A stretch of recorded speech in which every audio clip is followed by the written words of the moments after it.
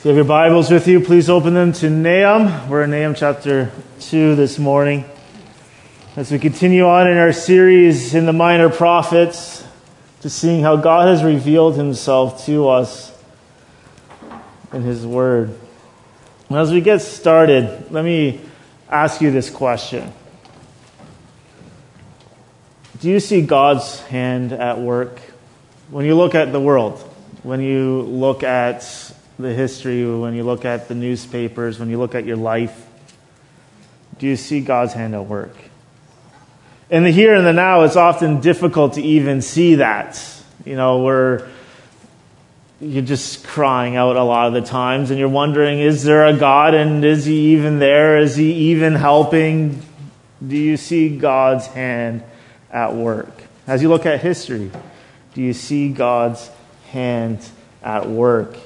In this second oracle that we'll read very shortly in this message, Nahum is talking about the divine retribution for Assyria because of their brutal and repressive actions that they have done against Judah, against God's people. Assyria being the capital, the Assyrian capital being Nineveh. It is a harrowing illustration of divine judgment. It is absolutely breathtaking when you read it through. As divine judgment is being poured out, as the deterioration of an empire and the impeding attack of the capital will become reality. Assyria falls, and it symbolizes a turning point in history. The chaos it imposed on many more smaller kingdoms, including Judah, will become their problem. It will come crashing down upon them. But here is the thing. Historians will look at Assyria and they will study it and they will ask this question of how did this great empire begin to collapse and to fall? And they will come up with many reasons. Political turmoil, civil war, bad leadership, all of these examples. But Nahum doesn't want you to see that at all. He wants to show you something very important. That has nothing to do with all of these things. It has to do with the hand of God at work. This is part of God's sovereign plan. See, Nahum has no interest in looking at history and saying what is about to happen is because of political or military or social disintegration. This happens because none other than the divine decree of Yahweh, of God himself, the God of the earth. Well, Assyria's demise could be attributed to many factors. The most important thing here, and this is what we see in Nahum chapter 2, is divine justice of the Lord. Last week we saw that in Nahum 1 verses 3, saying, "The Lord is slow to anger and great in power." And he continues on and says, "And the Lord will by no means clear the guilty." And this is the outplaying. This is the play that is beginning to happen. This is a prophecy. This has not happened. As we read this through, it's very easy if you're a history guy to go, oh man, that is so much detail. I wonder if it was written after the fall of Nineveh. No, in the timeline of history, this was written about 100 years before. But there's such great detail from who does it to how it happens, that because it's God's decree. God can make great detail. Only he can, because he's the sovereign God over all things, including history. So if you have your Bibles with you, Nahum chapter 2 says this: "The scatterer has come up against you. Man the ramparts, watch the road, dress for battle, collect all your strength. For the Lord is restoring the majesty of Jacob as the majesty of Israel. For plunderers have plundered them and ruined their branches. The shield of his mighty men is red. His soldiers are clothed in scarlet. The chariots come with flashing metal. On the day he musters them. The cypress spears are brandished. The chariots race madly through the streets. They rush to and fro through the squares. They gleam like torches. They dart like lightning. He remembers his officers. They stumble as they go. They hasten to the wall. The siege tower is set up. The river gates are open. The palace melts away. Its mistress is stripped. She is carried off. Her slave girls lamenting, moaning like doves and beating their breasts. Nineveh is like a pool whose waters run away. Halt, halt, they cry, but none turn back. Plunder the silver, plunder the gold.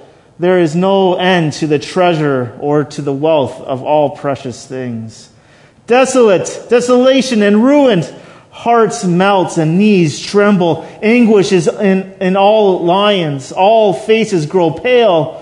Where is the lion's den, the feeding place of the young lions, where the lion and the lioness went, where his cubs were, with none to disturb? The lion tore enough for his cubs and strangled prey for his lionesses. He filled his caves with prey and his dens with torn flesh. Behold, I am against you, declares the Lord of hosts. I will burn your chariots in smoke, and the sword shall devour your young lions. I will cut off your prey from the earth, and the voice of your messengers shall no longer be heard. And this is the word of the Lord. Let us pray. Father God, as we continue to worship you through the opening of your word and through the preaching of your word, Lord, I pray that indeed you would be glorified and that you would be lifted up high. God, I do really pray that I would glorify you. I want to speak of you and praise your name, God. And I don't have the giftings to do this out on my own, so by your Spirit, Lord, help me to preach this sermon with what is needed. Please use this sermon to bring glory to your name, joy to your people, and salvation to the lost. And amen. So now the prophet gives a full-length portrait of the punishment of Nineveh for their sins that they have committed. So what you see here in this next part is God's hand at work. And I think I can't stress this enough. If you're ever wondering if you can ever see God's hand at work in your life, go look back. Journaling is a spiritual discipline for a reason. So you can go back and look and see how God has been working in your life. Not that long ago, this last week, I was looking through my own journals because I try to do that every once in a while. And I could see God at work. I didn't know it at the time. And as we look at this, Judah did not know it at the time. Nineveh was at its height. It's at its strength. It was oppressing the people of God. They were taxed to an incredible length. They were hopeless. They couldn't see God's hand at work. But God comes and he gives this prophecy that we know because we have hindsight that happens in its full way. So divine retribution is executed here. In verse 1, Nahum comes along and he says, the scatter has come against you. Man the ramparts, watch the road, dress for battle, collect your strength. He's calling on to the Nineveh, the mighty military power. Come, gather together, get ready, the people are coming. In this text, you don't necessarily know who it is, but you kind of do if you know your history, because in verse 3 comes the shield of his mighty men is red, and his soldiers are clothed in scarlet. And we actually know from Habakkuk that this is Babylon. God uses another nation, an evil nation, to come and to punish another nation. And then Nahum comes and he calls the people to get ready for battle. And he gives us the reason for this, because God is about to restore his people. The majesty. They will now again be part of the land that God had promised them. They will once again have dominion over their own land. The punishment is now over. God will restore them. And as these mighty men are coming, this approaching army. We see in verse 3 the scene 1 of this play that is beginning to come forward. The shield of the mighty men is red. The army is approaching. And as they march and as they approach, in verse 4, we find that they're inside the city itself, the great city of Nineveh. One of the largest cities of this time, massively high and thick walls, and the chariots have come in. These aren't soldiers, these are chariots, which means that at some point during the battle, there was such a great breach within the walls that the chariots could go through the streets. Not too long before this actually happens to Assyria, the king of the time actually went through a building project of widening the streets and widening the gates. Do you not see, even in that, God sovereignly working out all things to fulfill what he said would happen? And the chariots come.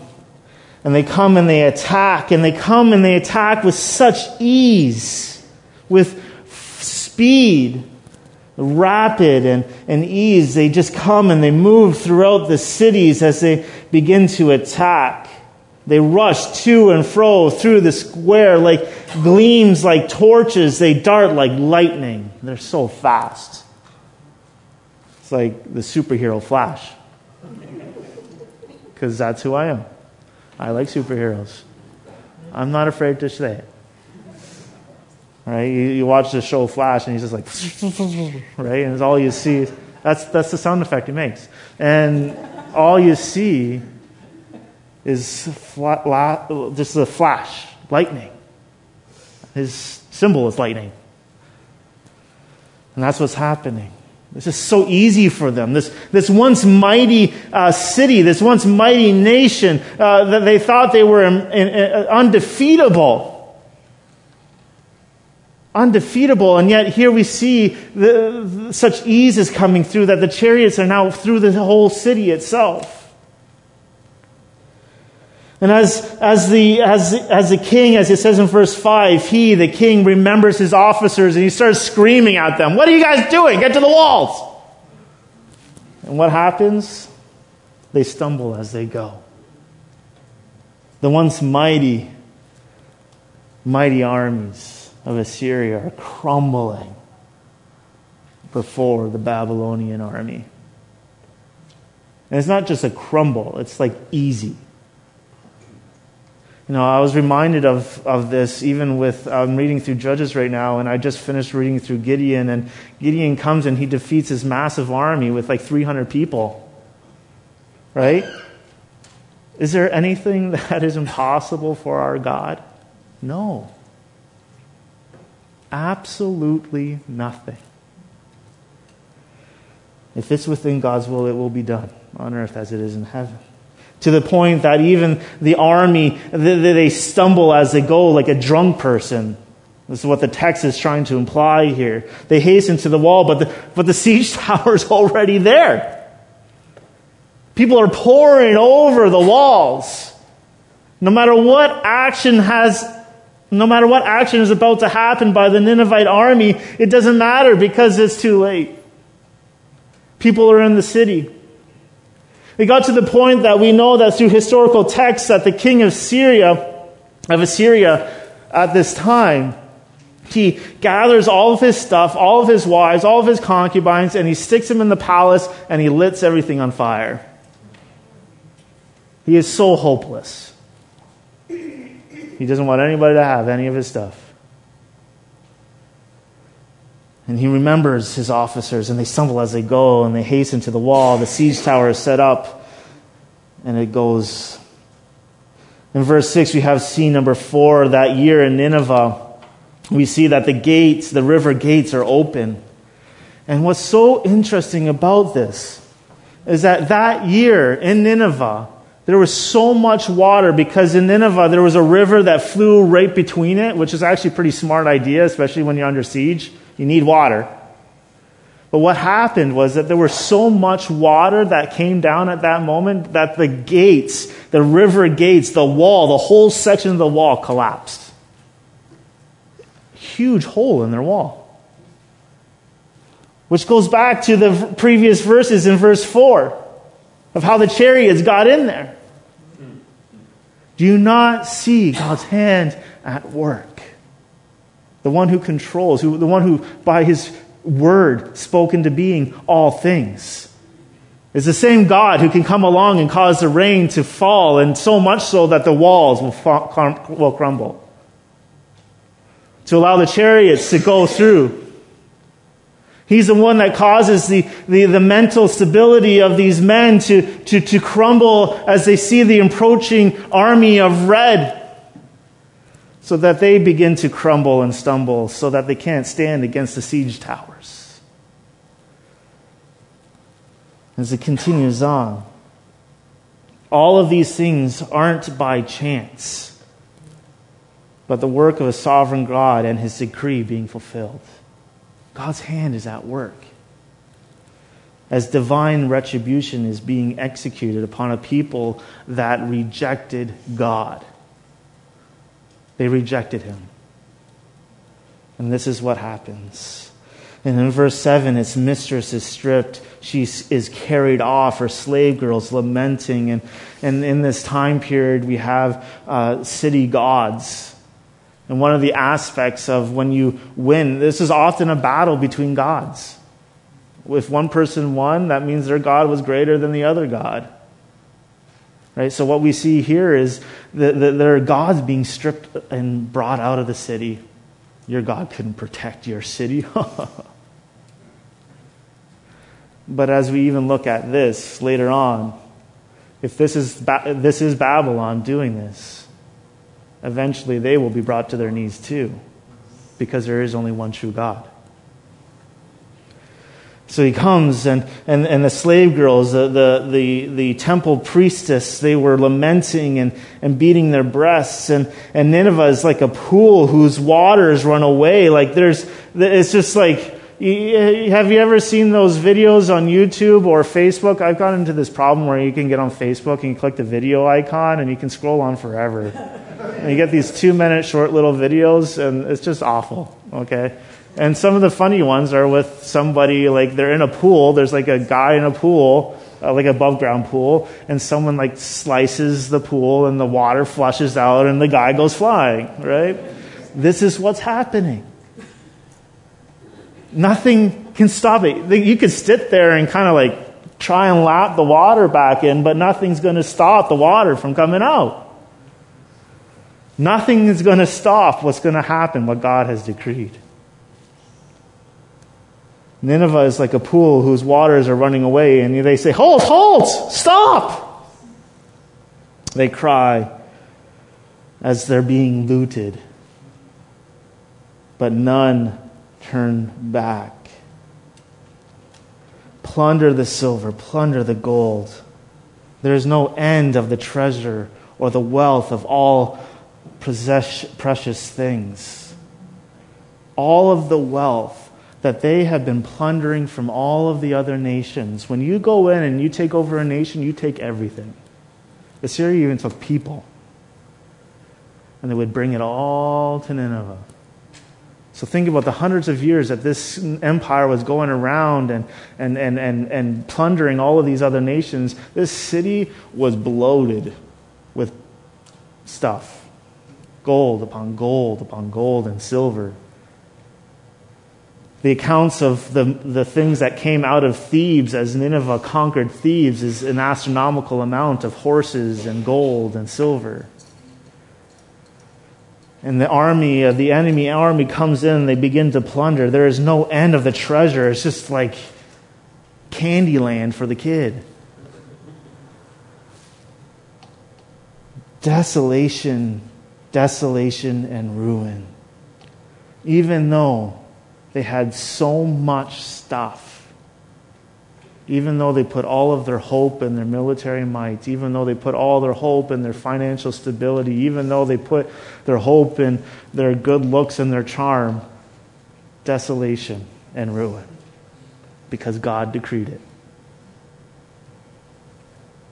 See, God uses this nation.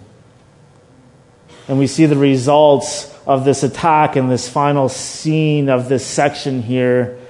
The hearts melt, the knees tremble, anguish is in all lions, all faces grow pale. And I'm sure that we can all relate to at some point in our life where you're just so overcome that all you can do is just fall. Or at least you feel like it. Your knees get weak. That's what's happening. There's nothing left. Hearts are melting and knees are trembling. Anguish is in all lions. All faces grow pale. See, this is the thing that I look at with this, is that God uses a nation here that we will see eventually in our next book called Habakkuk, that God describes as ruthless and dreaded. See, Babylon is no better than Assyria. Yet God, for some reason, in his sovereignty, comes and he decides to use this ruthless and evil nation to punish another ruthless and evil nation. And I ask myself a lot of things about this. Like, what is going on? See, there's an important distinction that needs to be made in this. That there's a difference between controlling evil and creating evil. God is not the author of sin, but he can use sinful men to attain an objective. We see this in Romans 8:28. It's one of my favorite verses. For those who love God, all things work together for good. For those who are called according to his purpose. All things, that the text says, including both the good, the bad, and the ugly. God can use struggles, heartbreak, tragedies, in ways to bring about his glory and our good. Such events, even though we don't understand the reason for them, even though we cry out with a why, are part of his perfect plan. If God could not control evil, he would not be God. His sovereignty demands that he be in control of everything, even the dreaded nations such as Babylon, such as Assyria, such as whatever the equivalent is in our current society. At the same time, the Bible is clear that God does not sin and he performs no evil. James 1:13 says, God cannot be tempted with evil and he himself tempts no one. Deuteronomy 32:4 says, the rock, his work is perfect, for all his ways are just. See, a problem that kind of comes up here is that God was using the Babylonians and other evil people to accomplish his will. Our wise and perfect God can and sometimes does use sin that already exists to accomplish his will. We're the ones that sinned. But our sin does not stop the sovereignty of God. God's will be done. You see, the perfect example of that is the cross. Think about it. It's the most horrendous way of killing someone, right? Jesus Christ, God himself, comes down from his throne. He lives a perfect life. He does everything that the law requires that we could not. He's perfect. He is the author and the finisher of our faith. He is the sustainer of all things, and he's crucified to the cross. He works in amazing things. The murder of Christ was an evil act, but through it God redeemed his elect and disarmed the powers and the authorities of this world. In Nahum's day, God's purpose was to bring judgment to Assyria for their injustice. Babylon was the instrument of his judgments. Do you see God's hand at work? How is such devastation good news for Judah, the people of God, to you, to me? This might seem cruel and cold-hearted, but when one realizes that Assyria is receiving divine justice for its cruel punishments of countless peoples throughout the whole Near East, then it becomes clear that God is a God of justice. God is just as well as loving. Every person has some sort of a sense of justice, even if it has been distorted by sin. And when we declare that God is just, we affirm that He is eternally right to exercise justice on humans in accordance to His will. Assyria had mocked God. If God determines the fate, and therefore God determines the fate of the Assyrians and the allies. See, God will repay people for their sins. We see that over and over again. God will judge. But that brings us back to the cross again. Because if I stand before a holy God, a God who is just, and I know I'm sinful, I know I have broken His law, I know I've broken His rules, I know I've done treason against Him, I know I am a sinful person, broken. And I know that God is a just God. The just thing is that He's going to punish me. But that brings us back to the cross. Because God pours out His judgment upon His own Son so that anyone who repents and believes in Jesus Christ as their Lord and Savior will be saved. I either stand before God on my own or I stand before God upon what Jesus accomplishes on the cross. One way I'm saved, the other way I'm damned. But then we see that you and I can read this and wonder, how is this even justified? But the last 3 verses of this chapter show a God-centered response to the fall of Assyria because divine retribution is justified. Verses 11 to 12. This is what justifies these retributions. We see here, where is the lion's den, the feeding place of the young lions, where lion and lioness went, where his cubs were, with none to disturb? You can kind of get this picture of them. I just watched The Lion King, so I get this. You got the lion's pride, and they're hanging out in the cave, and they're just chilling under the sun. Life is great. There's no shortage of food. There's no shortage of comfort. There's prey to be devoured, and they devour at will. There's nothing there. See, in Assyria, the kings were often depicted as lions. So you see the beginning of an imagery that is beginning to happen here. The lion's den, the king, the feeding place of the young lions, the large pride of family. They're just comfortable and they're secure in their ways. But verse 12, the lion tore enough for his cubs and strangled prey for his lionesses. He filled his caves with prey and his dens with torn flesh. An image of Assyria is being sketched into a picture of that large family. And these lions have a violent existence with a wide variety of terms for hunting activities. They tore and they strangled and they had prey and they had torn flesh and they killed in order to provide. See, strong and mighty is the lion. Assyria is the lion. But the lion of Judah will devour the lion of Assyria.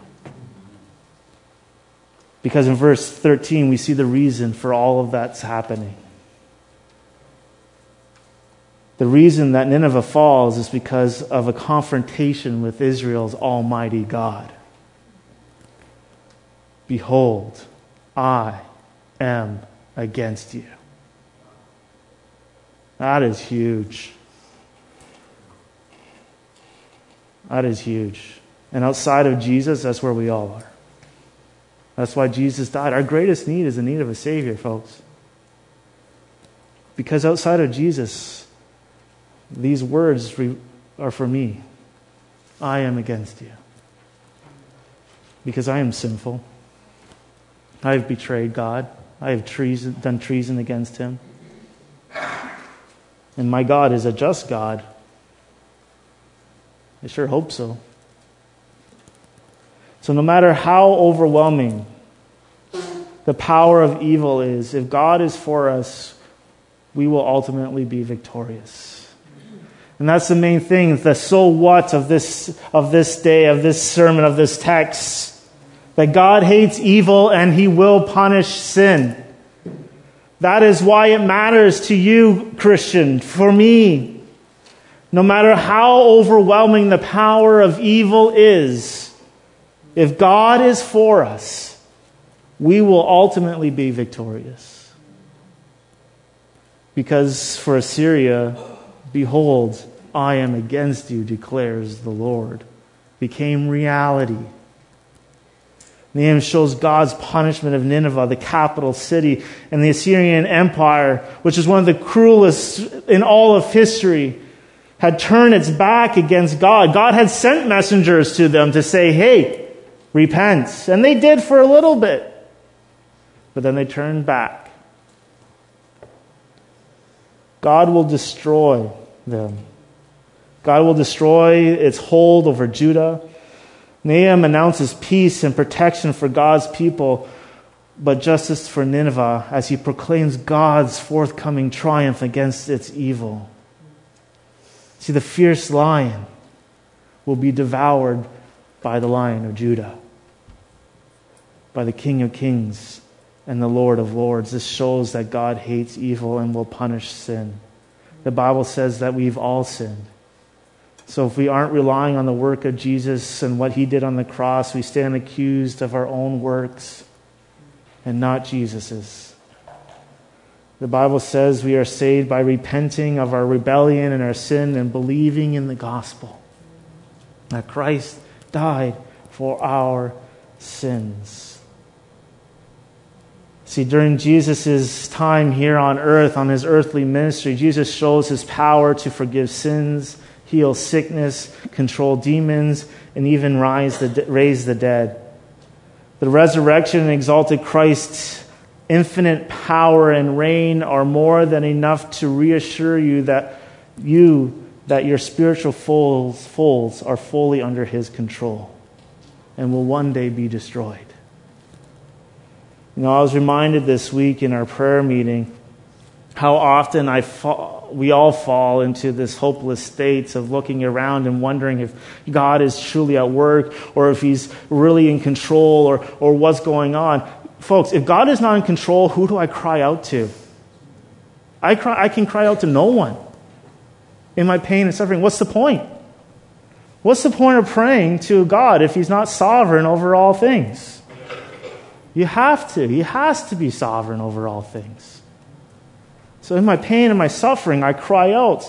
But we can forget that this is the God who is at work in all things. We forget that our hope is anchored in the one who raises the dead. We see this in 2 Corinthians 1, verses 9 to 10. I was reminded about it this week. Indeed, Paul says, we felt that we had received the sentence of death. You ever feel like that before? But that was to make us rely not on ourselves, but on God who raises the dead.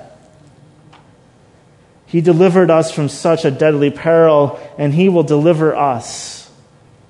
On him we have set our hope that he will deliver us again.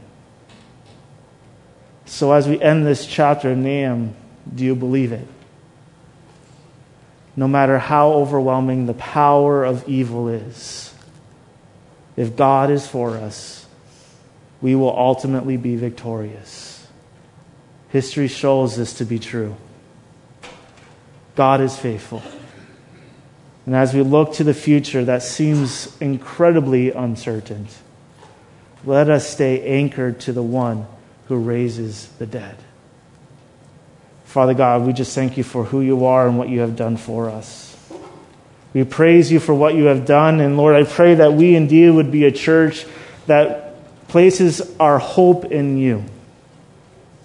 That you are a faithful God, that you are a good Father, that you will work out all things for your glory and our good. Lord, I pray that no matter what and how overwhelming our certain circumstances may be, Lord, that if you are for us, we will ultimately be victorious. May we rest in you and what you have done. May we praise you, O Lord, as the Lion of Judah.